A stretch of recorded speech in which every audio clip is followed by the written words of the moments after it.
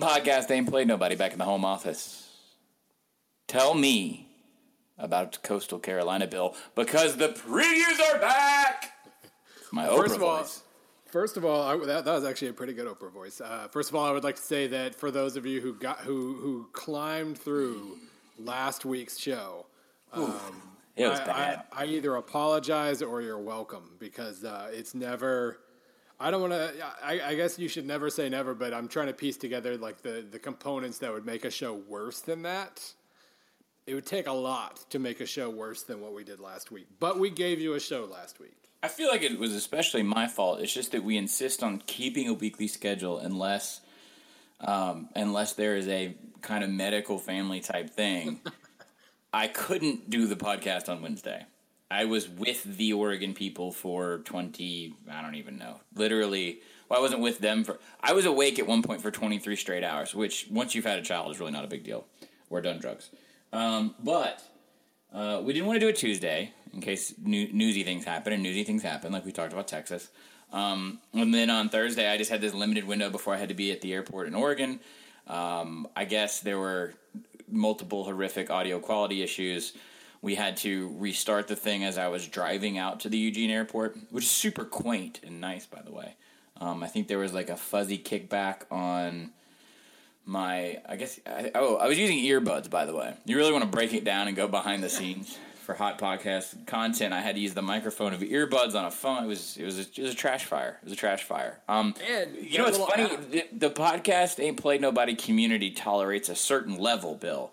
But then our kissing cousins at Shutdown Fullback sort of they take the bad audio thing, but they have a certain artistic flair about it. Yeah, there was nothing artistic about that. Right. I guess I have a newfound respect for terrible sounding, like, podcasts, because ours was terrible sounding, but it was still, like, not,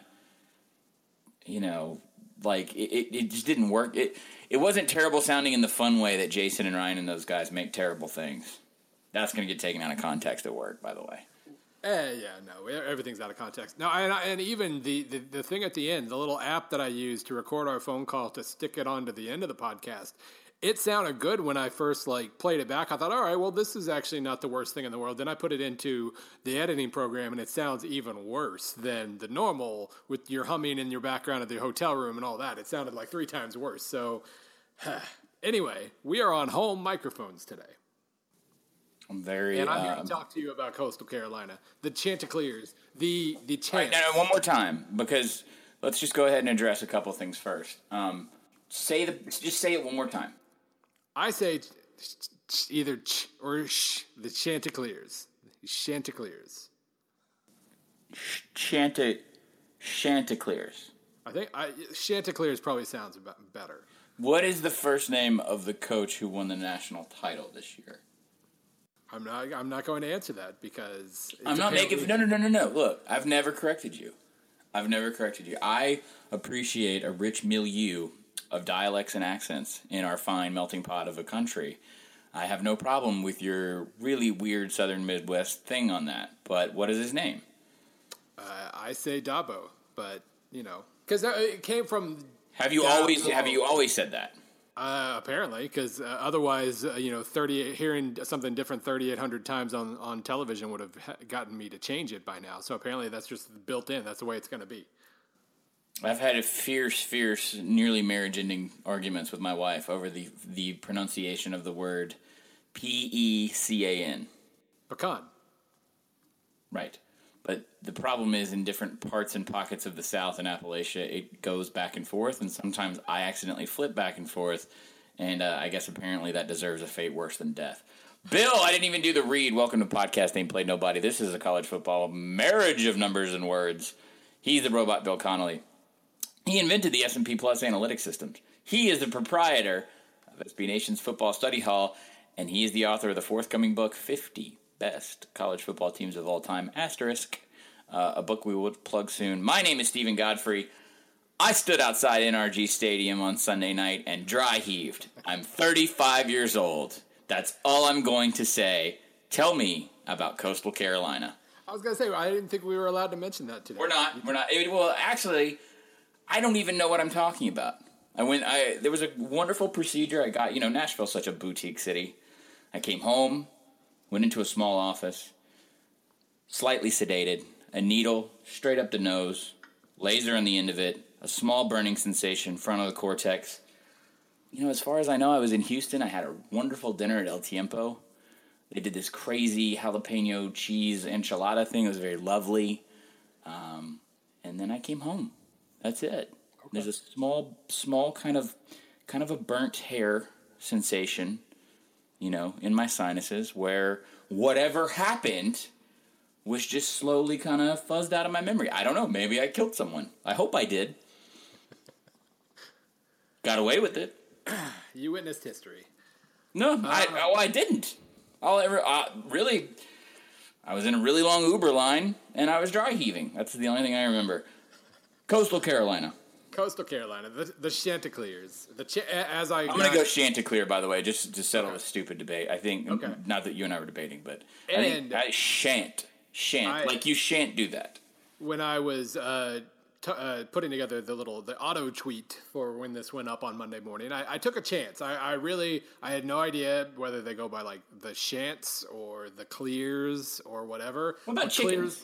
The Clears kind of cracked me up a little bit, so I went with Clears, and I got admonished very, very, very quickly. It's the Chants. And if I was a college baseball fan that watched them win the College World Series, whenever that was, last year or the year before, I would have known this. I watched that game, but anytime I'm watching live sports at night that I don't really care about, chances are it's on mute. So congratulations for your College World Series title. I did watch it. I think I watched it. You actually won, right? It wasn't like they didn't just make the finals thing. I think they actually won. No, they won. They've I know they won, and it was not. If you listen to this show, you have probably, I'd say, a 25% chance maybe that you follow college baseball. Maybe that's too high, but I know people think of the College World Series and they're like Miami. I just blanked. Any team from the SEC, PCU, right. Whatever. Or Oregon State won it 2 years in a row. So there you go. They're actually really good. Fresno won it that one time. Yeah, Fresno won it too. Yeah. No, Coastal Carolina is actually really good, which makes a lot of sense. If you ever watched the third season of Eastbound and Down, they actually have a couple scenes that take place at Coastal Carolina and involve baseball. They're in Myrtle, right? No, they're in Conway. So they're right outside of Myrtle.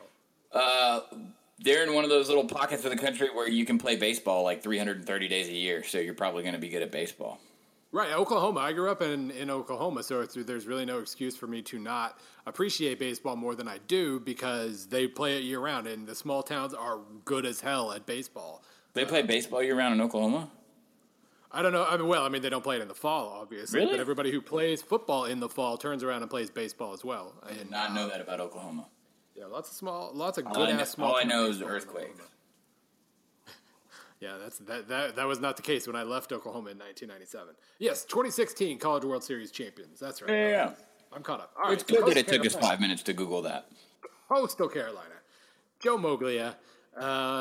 Love the story of Joe Moglia. I love that I was able to tie it to a story from my book, even though I didn't reference the book somehow. That's weird. I thought I did. Joe Ukika, he makes the book. He was Dartmouth's head coach in the early 80s when he got fired and sued Dartmouth for breaching his contract for firing him a year early. He somehow won that lawsuit, got to come back to Dartmouth in 1986. He then won like 3 or 4 games and retired, and everybody moved on with their lives. But his tenure at Dartmouth started to fail when he lost his defensive coordinator after the 1983 season. That defensive coordinator's name was Joe Moglia, whose last few employers have been Dartmouth football, Merrill Lynch, TD Ameritrade, which really wasn't his employer because he was the CEO of TD Ameritrade. Yep. The Omaha Nighthawks, and the Coastal Carolina Chanticleers. I did not include Bo Pelini of the Nebraska Cornhuskers because he volunteered on Pelini's staff when he decided, you know what, I'm not done coaching, and came back to coaching after being CEO of TD Ameritrade. I felt like I was being redundant in telling the story because I think a lot of people have heard it now, but But regardless, it's amazing. It's amazing that he is the head coach of a college football team. And now, because he didn't really feel the need to go anywhere, he's the head coach of an FBS college football team, one that should actually do pretty well in the Sun Belt this year. I met him very briefly when he was a volunteer assistant, and was instantly struck by I wouldn't say he's a contrarian thinker, Bill. I just think that because of his background is so unorthodox, what's different about him isn't necessarily the fact that he zigs when everybody zags. I think it was just the fact that he was so accepted by the coaching community and having not been one of their own, because, man, they is cliquey, okay? And then I talked with him for about 20 minutes last year at the Sunbelt Media event. Just a one-on-one. There's not a lot of media at the Sunbelt Media event. And again, they went, by the way, just as sort of a goodwill. I think it was kind of a goodwill gesture between Coastal and the conference. Obviously, they weren't playing in the Sun Belt last year, but it was just more to kind of advance PR. He's really sharp. It doesn't shock me at all that he got a head coaching job that is now technically Division I FBS. I don't think he'll be at Coastal too long. However, I think that for people who have absolutely no context on Coastal other than the story of this guy. And I think he had a book, because the first time I ever encountered him, he was on the book tour, and he did a really long segment on Feinbaum. He won Feinbaum over, which is really impressive because he's very much a Yankee. Coastal is not going to be the plug-and-play App State, Georgia Southern in the Sun Belt. Fair to say? I mean, this is just my assumption, having very, very briefly looked at them.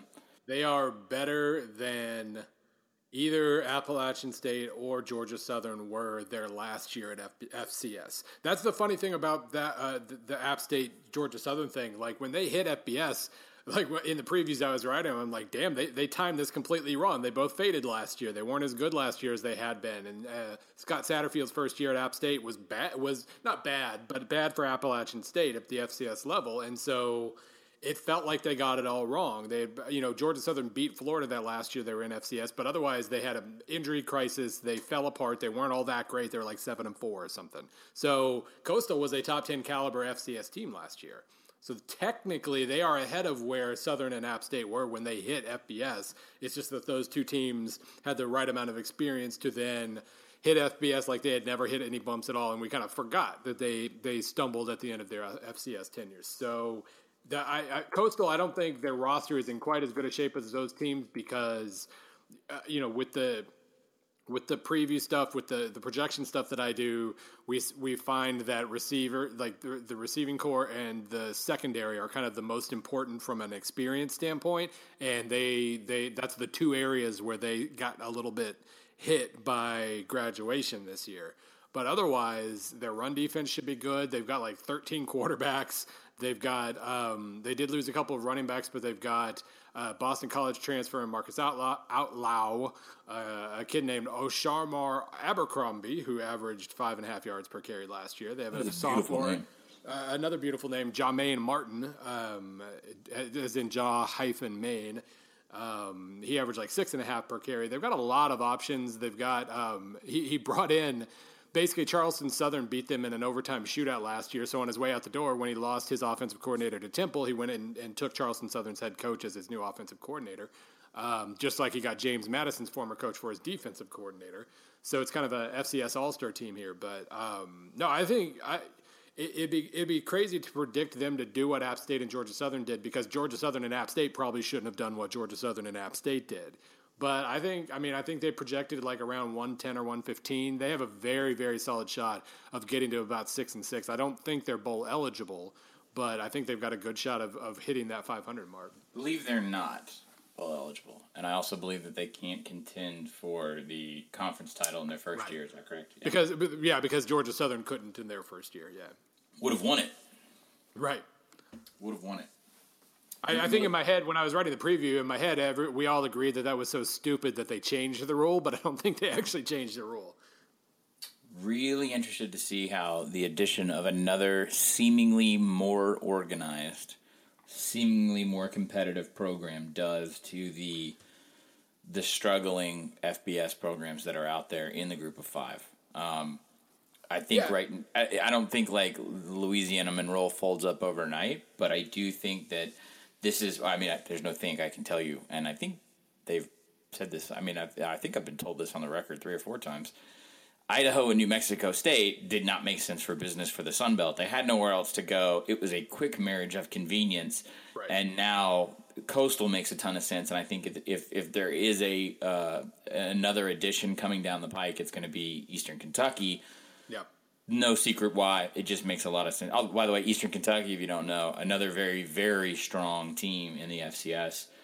They took, what was the guy at Ohio State, defensive tackle? Was it Noah Spence? Yeah. Yeah. They are extremely good at becoming a landing spot for troubled, top FBS talent. I don't know if this is going to hurt anybody in the short term. It's just going to be interesting more in the long term because Coastal, to me, is already set up better financially and in terms of like facilities and competition than some of the other Sun Belt perennials. Yeah, and one of the other things that I find really interesting about the Sun Belt right now, and I realize that's a sentence I just said, and nobody's going to be surprised that I just talked about the things that interest me about the Sun Belt. I love the Fun Belt. What you talking about? So one of the other, so I've previewed Coastal, and then I previewed Texas State and Idaho, or excuse me, Texas State and ULM. Idaho's next week. Texas State and ULM, horrendous football teams last year, especially Texas State. I mean, they were. ULM in my S&P Plus rankings, ULM was 3rd from the bottom, and they were like 10 points ahead of Texas State in terms of that adjusted score. Texas State just, I mean, as I mentioned last week, like they knew they were super thin. They had a couple of key injuries, and they were done. They were absolute toast. But per 247, Texas State signed the number 1 recruiting class in the Sun Belt this year, and then ULM. Somehow, I mean, this is very impressive. ULM scored the number 3 recruiting class in the Sun Belt. So, like, the teams that do well, and I mean, we're not talking about the difference between, like, Alabama and Vanderbilt here in terms of recruiting success or anything like that, but still, the teams at the bottom of the Sun Belt are recruited better than like Appalachian State did, at least from a pure rating standpoint. Meanwhile, Coastal is another newcomer that comes in and could absolutely be the middle of the conference from day one. So it's kind of a weird time in the Sun Belt in terms of like the potential balance of power here moving forward. Now, obviously, in the Sun Belt at all times, you're only as good as your next coaching hire, and so it's not like Appalachian State's won 10 straight titles and Arkansas State's won 10 straight titles or something. The balance of power today isn't the balance of power tomorrow, but still, like the coaches haven't changed that much, and we could still see kind of an interesting shift here over the next couple of years. I think there's a little bit less turnover. Bill, take a note. Sure, yeah, on it. I would assume that the turnover in the MAC is a little bit more consistent than the Sun Belt. Well, a lot of it depends on success. I mean, Willie Fritz left a couple of years ago from Georgia Southern, and obviously back a few years ago when they had like Taggart and a bunch of impressive names, somehow Hudspeth didn't leave then, and he probably should. Yeah, and what I'm trying to think in my head is who is the Hudspeth of the MAC? I guess I would say it was almost PJ Fleck, like Frank Solich.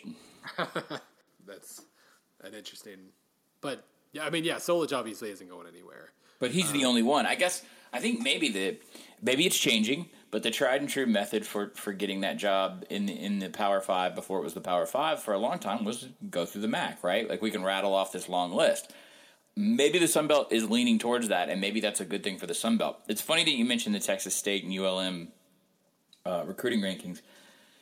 If you have to make a blanket statement about these programs, I think the best thing you can say that captures almost every situation fairly and accurately is that Sunbelt schools work really, really well when they achieve the task of keeping whatever their state, whatever their hotbed pocket of talent, when they retain just a little bit, just that extra percentage that keeps the 2 stars and maybe a 3-star from going to an out-of-state school in a bigger conference. That's really it. That's really it. Coaching certainly matters. Obviously, you have distinct philosophies, Southern being an option school, but that's basically it.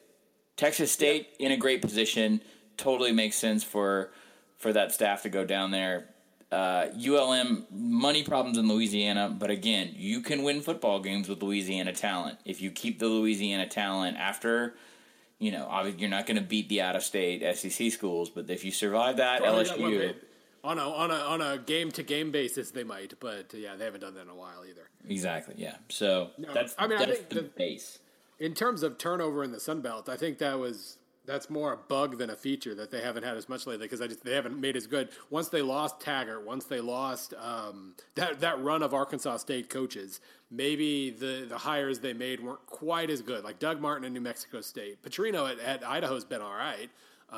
Joey Jones at South Alabama. I think that one will pay off in the future. Yeah. The Petrino one you almost don't want to hold against them because of situations exceeding that.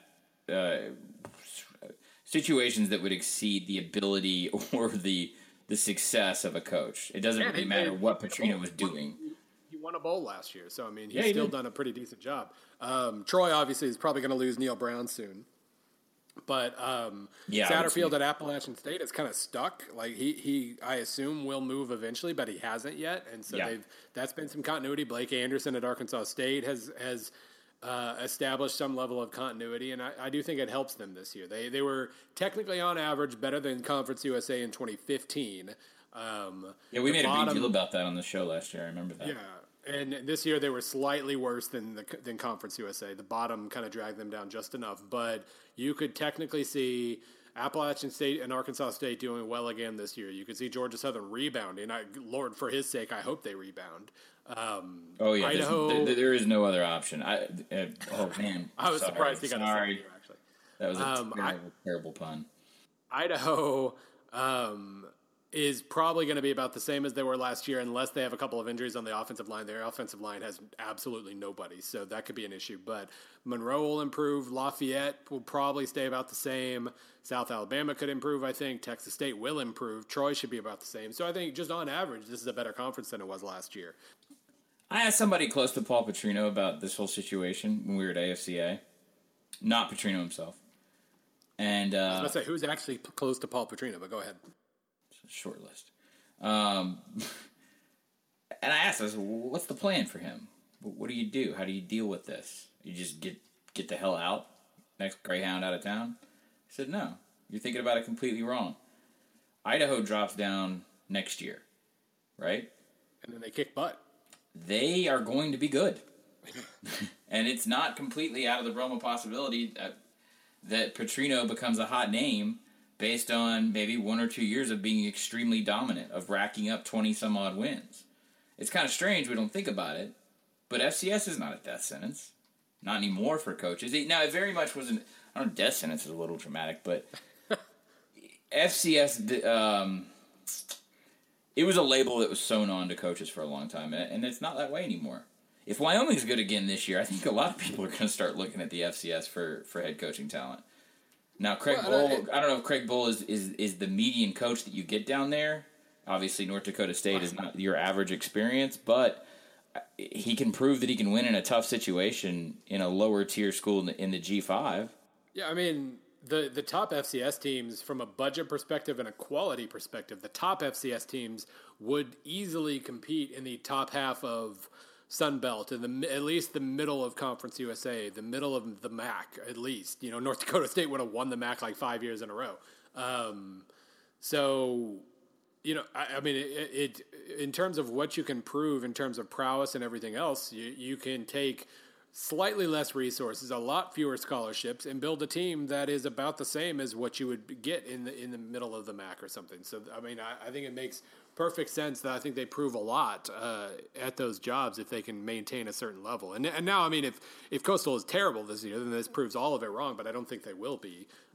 By the way, coach yourself to success. That is Joe Moglia's 2005. Yeah, that's right. I'm going to call it a bestseller. I mean, nobody's going to prove me wrong. And then Monty Burke wrote a book called Fourth and Goal, One Man's Quest to Recapture His Dream that was about Moglia. So there you go.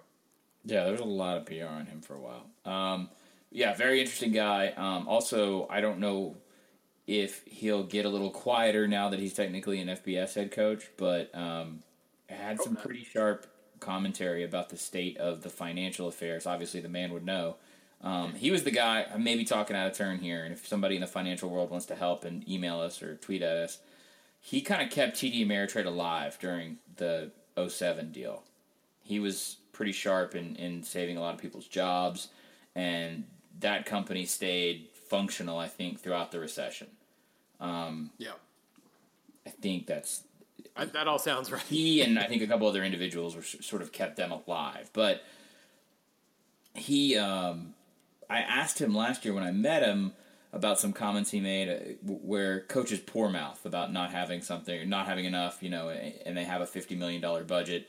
He backed off of it a little bit because I think he's starting to enter the rarefied air and doesn't want to upset anybody. He's also making more connections. This is what happens. But he was, for a while, kind of an outspoken critic of coaches that would poor mouth with these just astronomically large budgets. And so he was a guy who looked at the whole arms race and kind of laughed. So that when I say contrarian thinker, that is refreshing to hear. I don't know if he'll keep that opinion. Yeah, I mean, it's not necessarily that he has to be contrarian, just so much as his background is different, and so his strings of analysis are just different, and sometimes that'll reach pretty fun conclusions. By the way, shout out to Bo Pelini. No, yeah. I'm serious. Like, I really can't impart. I know Mowgli is a unique guy. He's very intelligent, obviously. We're the financial world. Like, he knows what he's doing. It is beyond rare that someone gets the opportunity that he got at Nebraska to get back in on the ground floor to learn things. Yeah. That just doesn't happen, okay? People claw and scratch and fight for these non-paying gigs because it's so hard, and most people are, 26 when they do it because you essentially have to try and not, don't starve. And for him to do this, obviously he was financially set, but again, that door is usually just slammed shut and locked. So, I don't know, maybe he refinanced Pelini's house or something. Hey, whatever it takes. Bo Pelini, by the way, how many years has he been a head coach? Let's say like 3, 6, 7, 9 years as a head coach. He left after the LSU title with Les as DC. I just remember that. Yeah, no, he was 7 years in Nebraska, 2 at Youngstown State. He's won fewer than 9 games once.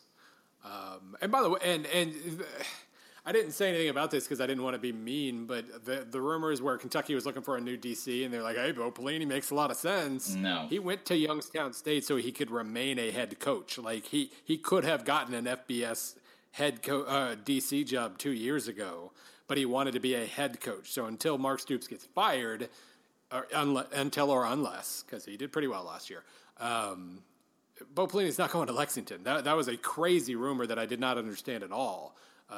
But anywho, well, I never heard that from anybody I trusted or anybody. I mean, no. That sort of breathed life on the internet and was dumb for a little bit. Right, exactly. It was an internet and radio thing that just started floating around. But I didn't want to be mean. Radio, nuh-uh. And if you're lucky, you follow certain radio people on Twitter, so you get it both. I can report. I always love that one. All right, I'll stop being mean.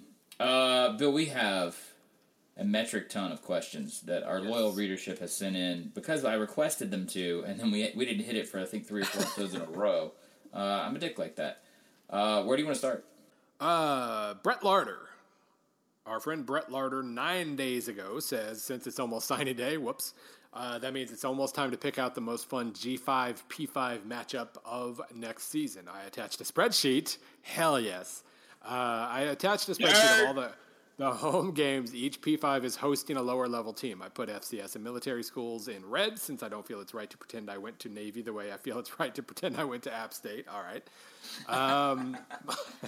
My favorite games from the spreadsheet in terms of home environment, G5 interest, and chance the G5 team will win are Temple, Notre Dame. I don't think Temple wins that game, but you never know. UAB, Florida. App State, Georgia. Arkansas State, Nebraska. Wyoming, Iowa. Louisiana Tech, South Carolina. New Mexico State, Arkansas. Idaho, Missouri. Sorry, Bill. No, Georgia Southern, Auburn. Broken. So okay, and so his rubric was these were games where he thought upset was at least a possibility. Upset's a possibility / just interesting. Home environment, G5 interest, etc. I will say right now, Missouri's not going to lose to Idaho because I don't think Idaho's going to. I think by midseason, Idaho's going to have like 3 scholarship offensive linemen. But anyway, spoken like a man writing an Idaho preview this week. So you got, another one. If we're talking about pure upset potential, Boston College hosting Central Michigan should be on the list. In terms of quality, what kind of game day environment are you going to get on Chestnut Hill? That's very true. Sorry. In terms of quality, Alabama's not going to lose to Colorado State, but Colorado State might be the second or third best mid-major next year, so that could be at least, a high-quality game. Bobo acquits himself well. You get out of there without getting injured, and then, you move on. San Diego State, Arizona State wouldn't even be an upset this year, but San Diego State has to replace a lot. Coastal Arkansas, I don't think Coastal's going to win that game, but Arkansas, it's November, and Arkansas is either going to be trending way up or trending way down by that point. You never really know in advance. They'll be world beaters by November. But no, I don't think Coastal's, no. When is La Tech, South Carolina? That's a very good question. Yeah, because we do have to decide now. Kind of feeling the feels on that one. We have committed ourselves. I know, and I haven't even thought about it at all. But we have committed ourselves, in theory, to going to one of these games next year. Yeah. South Carolina. What's going to happen is some newsy thing, some Les Miles fired equivalent thing is going to happen, and then I'm going to disappoint everybody. By September 23rd is South Carolina, Louisiana Tech, right? And it's in South Carolina. Yes. Right Which between is fair to ask, Kentucky at South Carolina and South Carolina at A&M. Okay. Well, it's fair to ask. Louisiana Tech occasionally pulls SEC home games.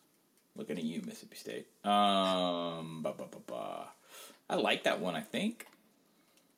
None of these are jumping out at me yet. I don't. Maybe I haven't found faith in a mid-major where I think someone... probably Central Michigan on that list, I guess. And you added that.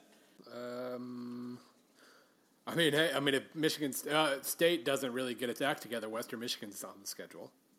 Arkansas State, no. Wait, are we starting D'Antonio hot seat right now? I said nothing about a hot seat. I understand that we need to get through February, but I didn't realize we were breaking into the emergency reserves. Kind of terrifying thought. And of course, Montana State, Washington State, because, well, that's what Washington State does. Is Montana State capable of doing that? I know you haven't researched Montana State, but just that's not going to happen. Well, of course it could happen, but Montana State isn't Montana. Montana State last year in Sagarin was right between Fresno State and Buffalo last year. So that's lower than Eastern Washington / Portland State typically are. But it's top. It's higher than Buffalo. It's higher than Texas State. They would not have been last in FBS. Let's put it that way. That's all the proof I need, Bill. I don't know if anything jumps off the list yet. I think is it a little too early? Well, of course it's no, I mean more in terms not us planning the trip, but Southern Miss Tennessee. Ooh, and a hush falls over the podcast. The purpose of this trip was for me to finagle somewhere interesting as a location. Nothing against Knoxville, but it's 2.5 hours away, and I've been there 100 times.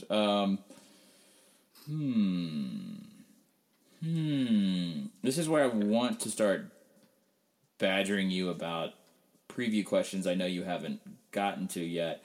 I tell you what, I always end up at the Tennessee spring game just because it's so close. Okay. Put a pin in that one. Maybe we come back to Brett after the spring games. We start to get a feel of if we can sense or get some destruction vibes from anybody. But right now maybe South Carolina, Louisiana Tech. How much did Louisiana Tech lose though? Quite a bit. They probably won't be as good next year. But at the same time, they have continued to exceed whatever my expectations are of them. So at this point, I just give Skip Holtz the benefit of the doubt that they'll be pretty good. And you know what he's going to do to reward you? 1-11. No, he's going to take some job that he really shouldn't take. That's right. And then repeat the cycle over again. And then he'll go to some other, I don't even know what school would be comparable in situation to Louisiana Tech, but then he'll do that and be a powerhouse. The cycle continues. Man. Yeah, I'm going to go ahead and say Louisiana Tech, South Carolina. How about that? Okay. We'll just kind of we'll kind of hold that there. I'm open, by the way, to anyone else's better suggestion. Brent Joplin. Hey there, Brent. Hope this is the right email for PA Pin questions. Love the show. By the way, I don't know. Is it? Did you find the right email? I did not get this email, so... Well, guess what? You know what? It's like the maze in Westworld. Got to figure it out. No spoilers. I'll take your word for that. I have no idea. I don't watch TV. Love the show. Here's the question. There's a growing faction of Florida fans that are getting out their pitchforks for McElwain due to the embarrassing effort on the recruiting trail thus far. By the way, thus far, email dated January 25th. So skip. Scott Strickland has publicly had to spout BS about stars not mattering to defend Mac. Can poor recruiting hasten a firing before the results have translated on the field yet? Will an AD be more quick to pull the trigger on a firing of a poor recruiter than he ordinarily would because he knows the cupboard is bare, even if the coach won division titles his first 2 years? Go Gators. Thank you for your email. Brent, Bill, how many years are we away from a post-signing day firing because of signing day? Well, first, I think that could only really happen at like 10 or 12 places, maybe 15. Just the places where where the not only the fans but the administrators can legitimately expect to sign a top class every year. Second, agreed. Florida is number 8 in 2-year recruiting. They are fine. I understand what Florida State's doing, but they're fine. Can I counterpoint? Do some old school Crossfire? They're fine. Who was the first liberal on Crossfire? I was going to say I'll be Pat Buchanan just because I remembered his name. Was it Paul Begala? I don't know. I think Bill Press might have been. Yeah, you're right. And Counterpoint. He's not even liberal. Anyway. Who? Begala? Buchanan. I know. I said he was the only name I remembered. I said, who was his liberal counterpart? Oh, okay. Counterpoint. So, it was Bill Press and Dracula Novak. Anyway, go ahead. Here's why it matters. Yes, they're whatever in your 2-year whatever, okay? Every single coach I talk to talks about Florida, or if they're in Florida, or they recruit against Florida, or if they're one of the guys that the school sends to Florida, they're talking about the University of Florida right now, underachieving in recruiting. So your number's correct, obviously, but perspective is everything, and stigma is weird because I think I'm gonna take the Pepsi challenge here. It's not really a challenge. I'm just stating an opinion. Recruiting. National Signing Day and the hullabaloo thereabouts is a little bit more of a thing in Florida than even Texas. I'm sure. Because I think the actual high school football part is a bigger thing in Texas as an independent entity where the bracketed state playoffs and all that. Whereas I think Florida high school football almost exists much more to... I think culturally people talk about Florida high school football in the context of who is going to be a star at the next level. Does that make sense? Sure. Okay. That being said, so to me it's the state that pays the most attention to the recruiting stuffs. And yes. Florida is losing a battle locally in optics. It does matter. McElwain. They were 10th in recruiting this year. 10th. Okay. Actually, no. What I'm going to say is I'm going to repeat. I need to go back and check the transcripts. Okay, transcripts don't exist of last week's show. Mm-hmm. I'm going to take everything I said about Tom Herman, and I'm going to replace. Yeah, but I agree with you there, and don't agree with you on this one. Because I'm going to try and figure out why. The first issue for Florida, before they can even worry about recruiting rankings, is living up to the recruiting rankings. Like until they get they're 8th in 2 years. They were 10th in the 247 rankings this last year. Oh no, God forbid they're 10th. Let's get up to where they are 8th, and then they're signing the number 15 class. That's when recruiting will matter for them. Until they can actually live up to the recruiting rankings they have, then recruiting doesn't matter. And if you want to fire Jim McElwain, which I'm not overwhelmed by Jim McElwain, but if you want to fire Jim McElwain, that's crazy, but go ahead. The problem is, Bill, you're not overwhelmed by him. That's fine. He's been there 2 years. He's signing top 8 to 12 recruiting classes. He was 12th in 2016 and 10th this year. And like I said, 8th over the last 2 years combined. He's fine. Florida may have the worst, best fan base I've ever met. Not because I'm beset by them at work all the time. Maybe because of that. I don't know. All of the false The false. Oh, I'm so woe begone misery of having only seen 3 national championships in my lifetime. and having only been 15th in S&P last year, and only winning 9 games. Oh, well, Muschamp has destroyed and sullied our lands. Florida is lazy as a fan base. Their expectation is astronomical. Their tradition doesn't reach that far back. They are spoiled rotten. And McElwain on paper is doing fine, but fine is not good enough in Gainesville. It just isn't. I know it doesn't make sense. I know when you line it up on a ranking, you know what? A terrible year in Gainesville is astronomically better than a good year in Starkville in recruiting and player development.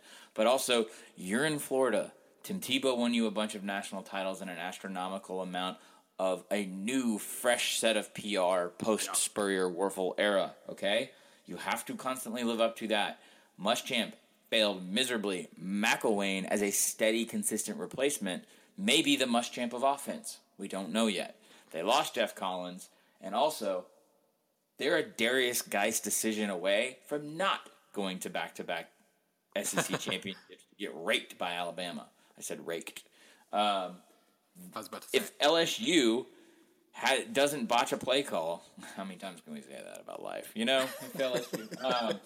If Geist doesn't allegedly run the wrong way on the touchdown play that ends the game, that it is not a touchdown play. Florida wins the game. If the sky wasn't blue, nah, but that's a small one, man. That's a small one to me. Believe me, I try not to do the hypotheticals too much, but that's a small one because LSU had dominated that game so much. Oh God, my head hurts. Oh, okay, I don't know why I just did that. That's weird. Talking about teams blowing leads. Look, all right, focus, don't cry. Florida has a level of expectations, and when they do have years of regression, or they aren't a consistent standard comparable to Alabama, right? They have to win in February, and he's not. I know that doesn't make sense. Go ahead and tell me. Florida won 11 games the last 2 years under Muschamp. They've averaged 9.5 under McElwain. I realize he's not Urban Meyer. I understand. Like I'm not being willfully blind here. He's not Urban Meyer. He's not going to be Urban Meyer. But he is in 2 years he has taken a team that won 11 games in 2013-14. He's won 19 in 2015-16. He is recruiting one more time at a top 10 level. I don't give 2 craps about the East Division titles. That's like 13th on the resume for if I'm trying to defend it. Neither do Florida fans. Right. So, I mean, I don't even care about that, but he took a program that had fallen apart. I mean, still was signing pretty good recruiting classes under Muschamp, obviously, but they went 11-13 in 2013-14. They're 19-8 in 2015-16. And you got a couple more years of that before you can even worry about 9 wins not being enough. Yeah. All I'm going to say. And 9 win seasons and top 10 recruiting classes not being enough. If they want to go crazy, maybe it'll work out for them like it did for Bama. If they want to figure out who the next Saban is and go offer him $7 million a year or something, but I'm Jeff Burkhardt, January 21st. This is where, like, me being a fan of a second-tier school, it helps me in this case because screw you and your top 10 recruiting class concerns. I'm really sorry for you, Missouri, to sign the number 50 class. Jeff Burkhardt, podcast questions is the subject line. Okay. PAPN. Okay. First off, I want to commend you both for the work that you put into each week to produce the show. The combination of Godfrey's rhetoric with Bill's numbers, because I don't speak, helps paint an image. And I don't do it at all. I have rhetoric. Would love to get your take on a couple of questions. I'm a fairly recent Kansas State grad who is justifiably concerned about my school's football future. Why? I wanted to start with the head coach position. Bill Snyder has obviously done amazing things in Manhattan, but he will not be around forever. I actually disagree at this point. I'm starting to think he will be around forever. You think maybe just a eternal lifespan? What are you thinking here? Yeah, I mean, he's got at least another 15 years in him. The fact that he is more or less holding our athletic director hostage by not stepping down until his son Sean gets the head coaching job is worth noting. Something about these coaches' sons, by the way, that really screw things up. Never works. Bowden. The older alum/donors are content with that transition, even though Sean is a special teams coach who never had a job outside of Manhattan. I'd like to see the program go a different direction. We've dumped over $200 million into our football stadium/facilities over the last few years and have several more projects on tap. We've been one of the best in the quote-unquote modern Big 12.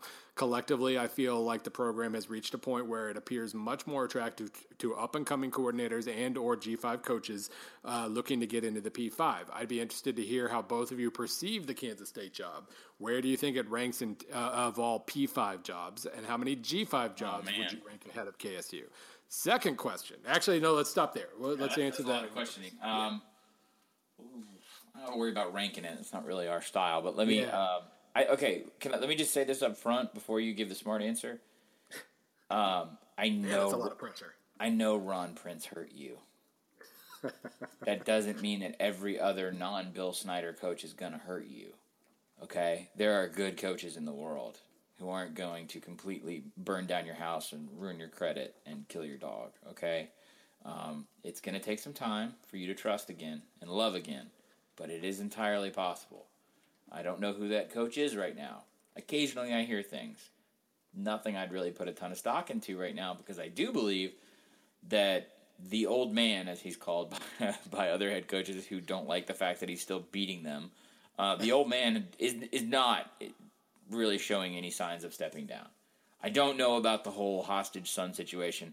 I do know that every time that happens in football with the transition, it never works. It's always a mess. Maybe he's smarter than that. Well, and I mean, nepotism is a tough thing, though. It wouldn't. Well, nepotism is a tough thing, and last time they aimed for a complete break, and it didn't work out very well.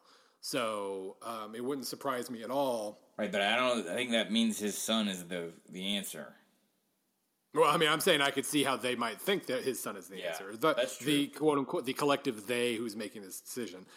You could also see, Dana Dimmel or somebody who's just been around a while and maybe has a little head coaching, or freaking go try to throw $5 million a year at Brent Venables.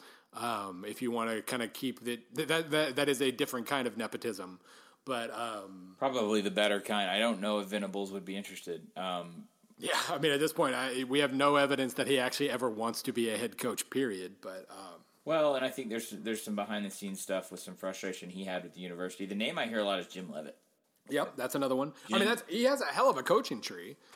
Yeah. You're not going to get Brett Bielema, but, a Leavitt or somebody like that, I mean, that could absolutely work. He's certainly done his, for lack of a better term, rehab time. I know it's not insightful podcasting or particularly, newsy, but no, I can't sit here and tell you I think it's going to be X. Like I've heard Leavitt's name, but Leavitt just took us out. Leavitt just took the Oregon. I just saw him last week. He's going to be there for a minute. He's also being compensated very well for his work at Oregon. He might. I'm not saying he wouldn't leave for the head job, but as of this moment, I don't think that he didn't. I don't think he took Oregon to wait on Kansas State. I'll put it that way. And yeah, so it's not good news or it's not good podcasting for me just to say I think it's going to be fine when it happens, but I can't tell you who it is right now. But that's my answer. Mike Stoops did okay at Arizona for a little while. I mean, there are options. Don't hire Mike Stoops. I'm just saying there are options if you want to kind of keep it in the quote unquote family without going with Bill Snyder's actual son. Because that is, I mean, you could make I could make a case. I don't know. I've never talked to Sean Snyder. I've never. We don't know that he's Terry Bowden or Tommy Bowden. We don't. There's nothing saying that just because it didn't work, it can't work. And you could say that maybe he strips it down and tries to basically pull off a Bill Snyder from about 1989, where he brings in a bunch of young guys and yada. I mean, it could work. It could technically work because it could. But or you can just start fresh because that's what 95% of schools do, and it usually. I mean, that has probability. You do have a Jim Leavitt, and you do these guys didn't succeed at the same level, but you do have a Dana Dimmel and a Mike Stoops and guys who worked for Bill Snyder in town. By the way, shades of gray, Bill. I mean, we should kind of police ourselves on this. I don't think it's as black and white as just saying it's his son or it's a fresh start. All the people we've mentioned, it's not like they're going to come in up in the Kansas State tradition or necessarily change the larger function of what makes K-State successful. I don't think it's that, it's just not a binary move. I think that one of the reasons Levitt is attractive is I think he would utilize a lot of what made Snyder great. Yeah. And we can real quickly go through this one because I think we've kind of discussed it before. His second question. Okay. When realignment, this is regarding K-State's overall standing in the college football spectrum. Okay. When realignment talks inevitably resurface, K-State always seems to be on the proverbial bubble when it comes to having a spot in the quote-unquote super conference format. That's a tough pill to swallow considering we've ostensibly had a top 25 to 30 program for the last 3 decades. I know realignment has everything to do with media market size and money and so forth. Yes, K-State is reasonably close to my home in Kansas City, but I can confidently tell you we take a backseat to just about every other area sports team, Royals, Chiefs, KU basketball, Mizzou, and it's competitive. Hey, the question is twofold. If and when the Big 12 implodes, does Kansas State have a landing spot within a super conference? Do you think a seismic shift would occur in which longtime P5 schools like KSU, Iowa State, Texas Tech, and others would be ousted in favor of commuter schools in huge markets with giant alumni bases? So Cincinnati, Houston, USF, UCF, etc. If you guys have thoughts on what P5 teams are on the bubble versus what G5 teams might be invited, I'd love to hear them. You want me to do it? Yeah, sure. Because I don't think I have an answer actually, but go ahead. Yeah. So so he's right. It's no secret. The area of concern are the current P5s in the Big 12 that don't occupy Texas or Oklahoma. Broad strokes there. So Kansas State, Iowa State, Kansas. I think to some degree Oklahoma State, Texas Tech to some degree. I think those last Baylor, if it can't stop screwing things up. Well, the thing about Texas Tech and Oklahoma State is OSU will likely survive because of Oklahoma and the political affiliations in the state of Oklahoma, right? Because Oklahoma actually becomes the center of the universe the way Nebraska was last time, because they will, we think, be the free agent that creates the cascading effect, and then we think Oklahoma State would be paired with them for logical reasons. A lot of in-state politics when this stuff happens, okay? So that leaves you with Iowa State and the Kansas schools, essentially. I don't know what to do with Baylor. I don't know. Texas Tech I don't include in here because Texas Tech has quietly built, again, political connections in the state to hopefully survive whatever's coming. Now, if we're talking about total implosion of the Big 12, like it ceases to exist and we go to 4 conferences. Right. I think that involves Texas being an independent, and I think it involves Oklahoma going to the Southeastern Conference, and then everyone else, it's in my opinion, is up for debate. Yeah, I think that's where hypothetically Kansas and Kansas with basketball carrying it would go to the Big 10 because I think Kansas is a certified research institute. I think they would have the academics to pull that off. I think so. They would make a move kind of similar to Nebraska and would probably be paired with Nebraska in certain ways in the way you sort of market that. It's a real concern for Kansas State, and there's nothing they can do about it. It's not about winning football games. It's not. Yeah, I mean, on the flip side, if it was about winning football games, Houston would be in the Big 12. Right. I mean, I think, I really struggle. Like, obviously because of the first couple of rounds of realignment and the impact it had on my fandom and whatnot, like I got pretty good at like projecting things forward a little bit, or at least being able to kind of see the scenarios. But here in like whatever it is, 8-10 years, that grant of rights expires for the Big 12. And things haven't gotten better. And Oklahoma says, you know what, screw this.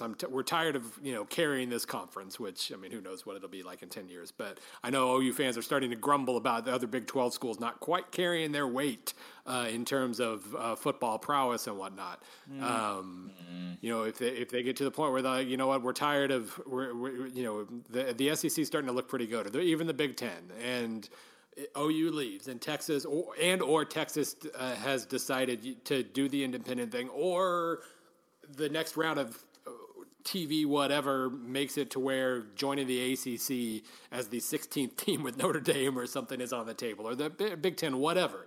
When Oklahoma and Texas decide to leave, I really struggle to figure out what happens next because I can't figure out what the Big Ten or the ACC or the Pac-12 how they would react. Like Pac-12, we've talked about this before. Unless they're going to expand to like Hawaii and Japan, their options of expansion are limited.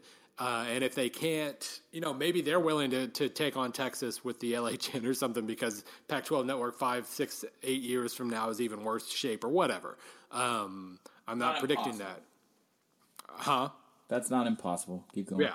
I'm not predicting it, but I mean, we'll say it's on the table. So maybe they still decide eventually to create a Pac-16 with Texas, and maybe that because of politics that pulls in Texas Tech as well, and if they look for two more, maybe Oklahoma State, maybe the Kansas schools are on the table for that. I don't know.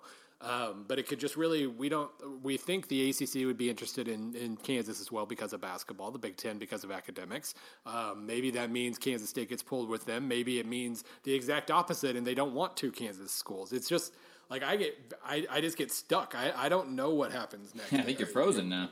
Yeah, I think when the grant of rights expires, I kind of hope they just extend it because I do feel for Kansas State. Like they're screwed by geography as much as anything, and that's not really fair.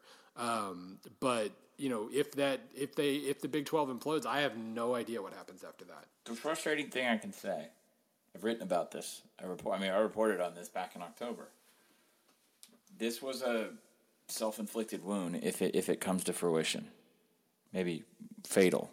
Because there were schools, specifically the non-Texas schools, that fought against the concept of having to compete against another Texas school in Houston.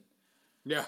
Houston bothered a lot of people. I know that the bravado involved, and, they were very fearless in how they marketed themselves. And, Tom Herman was unbeatable there for a minute.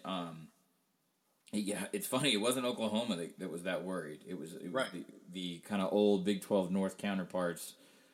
And Oklahoma State. Oklahoma State was vocal about it, too. Right. Yeah. They may be the ones who suffer the most for the fact that they didn't realign and redo their rights deal and create strength in numbers. Bill, this is why I go to the Big 12 Media Days every year, because it's always a train wreck. Yeah. Yeah, no, I mean, I feel bad for Kansas State fans. You can certainly, especially, like I said, Oklahoma State was the loudest, but yeah, the whole resisting Houston thing was the absolute ultimate in short term versus long term. Like, oh no, that might hurt us in Houston recruiting. Oh no, you might not be a power conference team much longer. Good question. Yeah, Kansas State, perpetually interesting, not just for a PAPN audience, but it's one of the few schools where you can talk about them in terms of the politics with the Big 12 stuff, the inordinate way that they build their success, and then also, they're kind of a mystery almost in the longevity that Bill's had. We talk about coaching. It really just doesn't make sense anymore by the standards in which we watch coaches come and go, succeed and fail. It just doesn't make sense. I mean that in a really good way, by the way. Yeah. Ollie O'Connell from an email address that ends with .nz. Nice. That's awesome. Hello, you spoke. Oh, this was just to me, so you didn't get this one. All right, so you spoke about in your last podcast about how Hawaii should scout Japanese universities for hidden gems. This was from January 19th. My question is, I said that. Oh, okay. Yeah. My question is, why don't college football teams in the ever-escalating recruiting arms race scout the South Pacific nations of New Zealand and Australia? And I know where you're going to go, but hold on one second. Colleges only really get punters from there, but with rugby being the biggest sport in New Zealand, and various versions of rugby dominating the sporting culture of several regions of Australia, why don't they ever target athletic, talented rugby players? These kids not only have grown up tackling, but tackling properly due to the absence of a helmet, and yet the sport is far, far safer than American football, in parentheses. These kids can run with a ball, catch a ball, kick a ball as well as anyone. Further, positional groups in rugby are compatible with those in football, i.e. props in rugby could become offensive linemen in football, wingers in rugby could become wide receivers in football. Seriously, YouTube, quote, best NRL tries or quote, NRL big hits, and you see what I mean. And he sent a couple examples as well. That sounds like a cool email. Yeah, the kicking thing is obvious. Like that's, and I know you have read about this, and I think written a little bit about it. The service that sends Australian punters to America. It's a slave camp. Yeah. So kickers explain themselves, but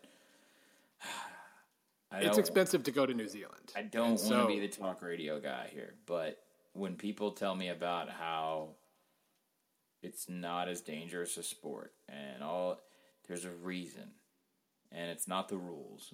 The reason, by and large, and I've watched this sport and I respect the hell out of it, and it's awesome. And if it's on idly, and I would much rather watch that than some American sports, to be totally honest. So I don't mean to be disrespectful when I say this.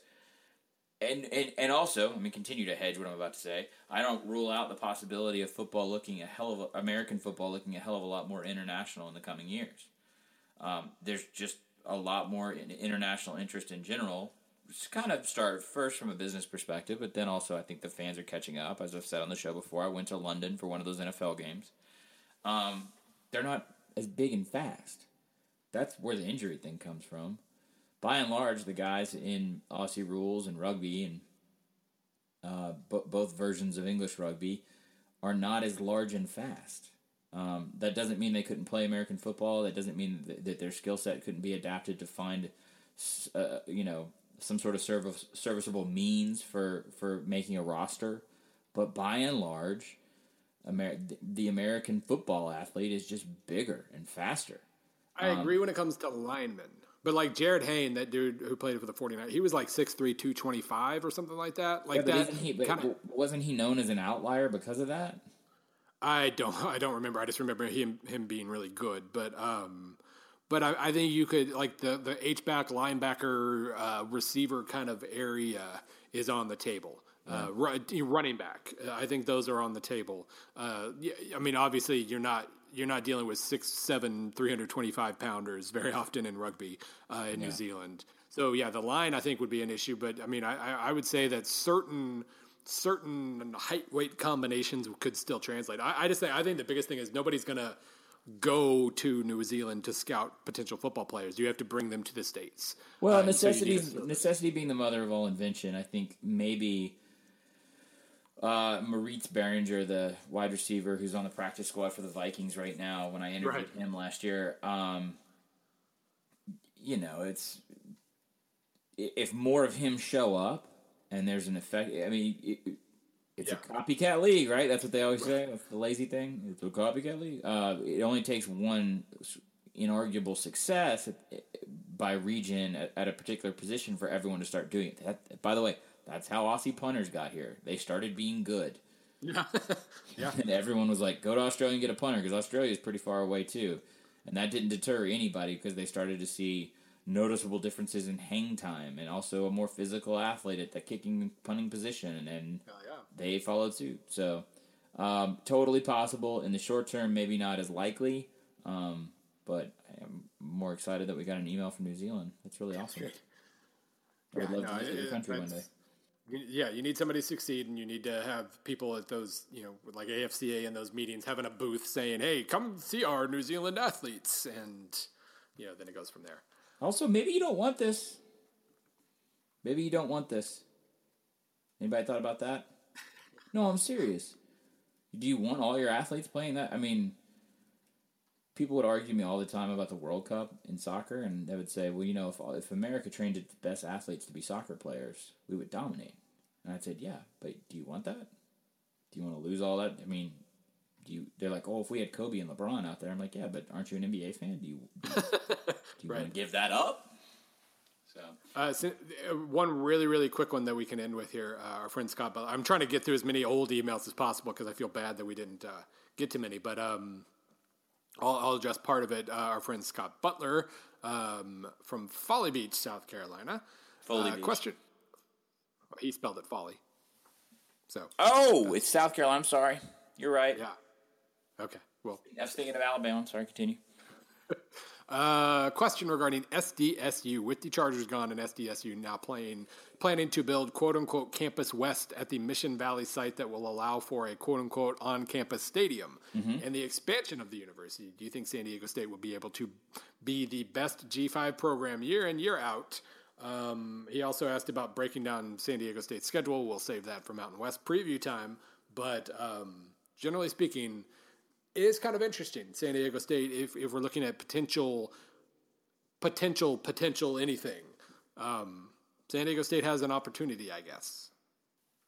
You know what San Diego State sucks at? Marketing. Well, yeah. They're inside the industry. There's a clear line, like that connects programs like Boise and Houston and Cincinnati, and that's really, really good public relations, SIDs, marketing people. It's no secret why I end up at some of those schools that I talked about, writing about interesting winning football teams. That's because they're aggressively trying to get the word out. San Diego State seems to be the exact opposite. And their coaching staff is kind of quiet and reserved. And I'm not saying that's wrong or right, but I'm just telling you that the profile of San Diego State is really low down, like compared to the schools I just mentioned. They need to do a better job with themselves. They need to get out. I mean, I think it's criminal how under-recognized Pumphrey was, and I don't think that that's necessarily the fault of ESPN or people like us. I think you have to go out and contact people and get the word out. I think Adam Kramer, Bleacher, did a piece on him. It was pretty good. But by and large, if they want to be serious about this kind of stuff, they need to act serious about this kind of stuff. Because right now, SMU is more aggressive about their national profile than San Diego State is. Yeah. There you go. Football's good. I don't really have anything to add. I think the football's good. I mean, hey, and I'm not being mean. Give me a reason to go to San Diego. No, I mean, that's you in terms of pure raw potential. It exists. It clearly exists, and now maybe more of it exists if they really are going to kind of set up some sort of on-campus something or other, so where it feels like when you're watching a San Diego State home game, it feels like you're watching a San Diego State home game, not a neutral site game in a pro stadium. Very good point. And I think there's a lot of, if they can figure things like that out, then, I mean, hell, I'm not going to say the Pac-12 is going to come calling, but Pac-12's expansion options are limited. And if you're suddenly going like 12-1 every single year in the Mountain West and beating Pac-12 teams, they at least have to look at you. Even if, I was going to say academically, blah, blah, blah, but Arizona isn't Stanford either. They would overlook that if it made sense to add a really, really super high-quality football program to their bunch. They would take that into consideration, I think. I'm not entirely sure on the politics on that one. I'll have to ask next time I talk to Pac-12. Yeah, it's another California school. And yeah, I don't know how that there's more centralized power at the top of the Pac-12 than there ever thought about being at the top of the Big 12. If the top of the Big 12 even exists, and it isn't just Austin, Texas.